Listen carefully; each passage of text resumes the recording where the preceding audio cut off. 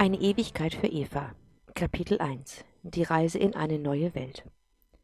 Was bisher passierte. Eva hat Thomas kennengelernt, und trotz aller Zweifel folgte sie ihm in seine Welt.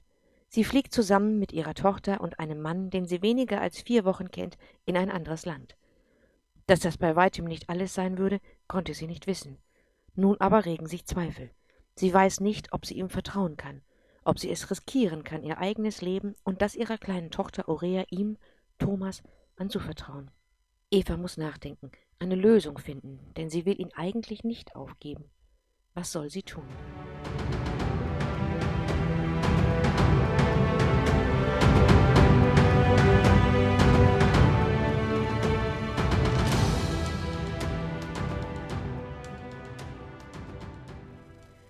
Kapitel 1, Teil 2.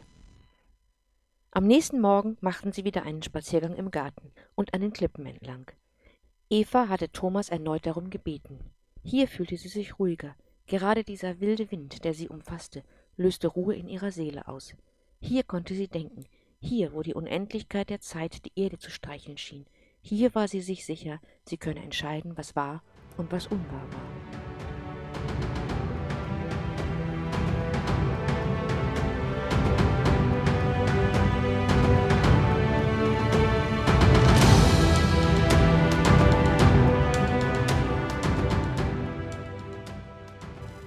An diesem einzigartigen Platz war eine Lüge nicht möglich, denn hier war die Ewigkeit der Wächter der Gefühle aller Menschen.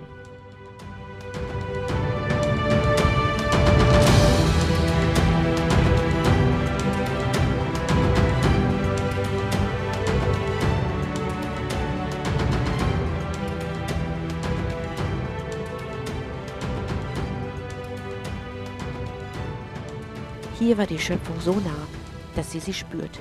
Sie umfing sie, sie berührte sie und sie tröstete sie. Wie wahr, wie echt dieses Gefühl war, wusste Eva noch nicht. Aber sie würde es erfahren, denn Gefühle sprechen immer die Wahrheit. Man muss ihnen nur zuhören. Als sie in die Nähe des Hauses kamen, roch es nach Mittagessen. Aurea kam durch das Gras angehüpft und Eva lächelte sie an. Dann gingen sie durch den großen Eingang am Haus. Während Aurea direkt in die Küche rannte, blieben Eva und Thomas in der Diele stehen. Die dunklen Wolken des vergangenen Tages waren noch nicht gewichen. Eva war immer noch traurig. »Vertrau mir bitte«, flüsterte er. »Würdest du es tun?«, antwortete sie. »Nein«, sagte er leise, und in seiner Stimme lag Verzweiflung. Sein Hals war wie zugeschnürt. Er würde sie verlieren. Sie, die Liebe seines Lebens. Und er war der Panik so nahe, dass er sich am liebsten von den Klippen gestürzt hätte.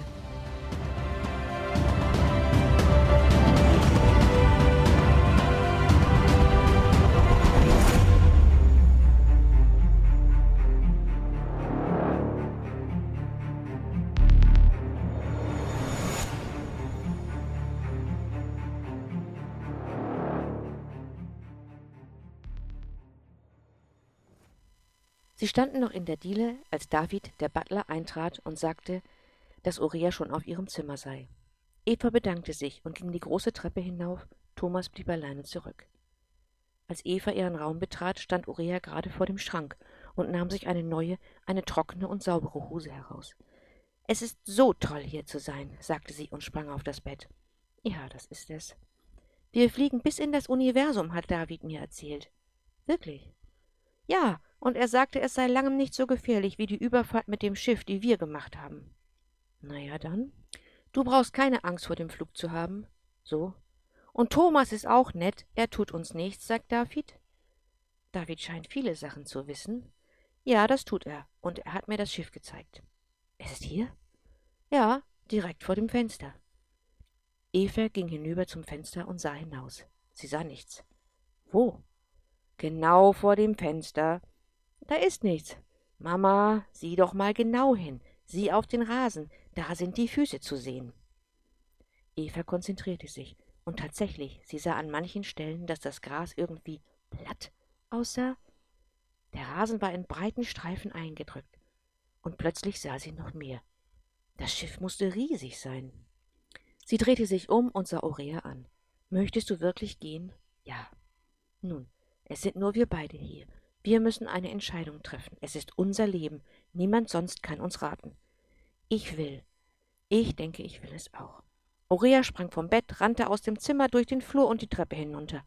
Thomas stand noch immer in der Diele, als sie angesprungen kam. »Wir kommen mit«, rief sie und umarmte ihn. Einen Moment später war auch Eva wieder unten. »Stimmt das?« fragte er unsicher. »Ja.« Thomas küsste sie, und all seine Angst war wie weggeblasen. »Was für ein Schiff ist dort draußen?« »Ein Transporter. Es ist leider kein Linder. Wir haben also nicht den maximalen Luxus, aber die Kabinen sind auch nett. Ich habe einfach zu viele Dinge eingekauft. Ich muss sie nach Hause transportieren. Verstehst du?«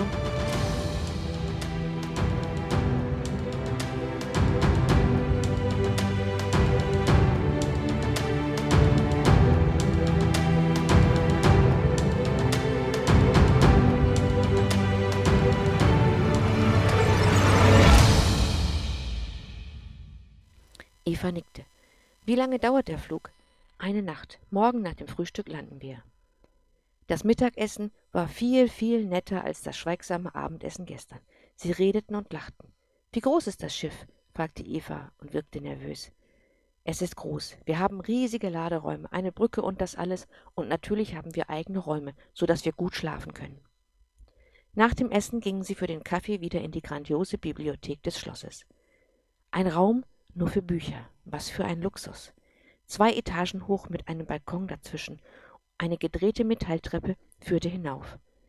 Natürlich gab es Sessel und Sofa, und wie sollte es anders sein, einen Kamin. Am einen Ende des Raumes stand ein alter Schreibtisch.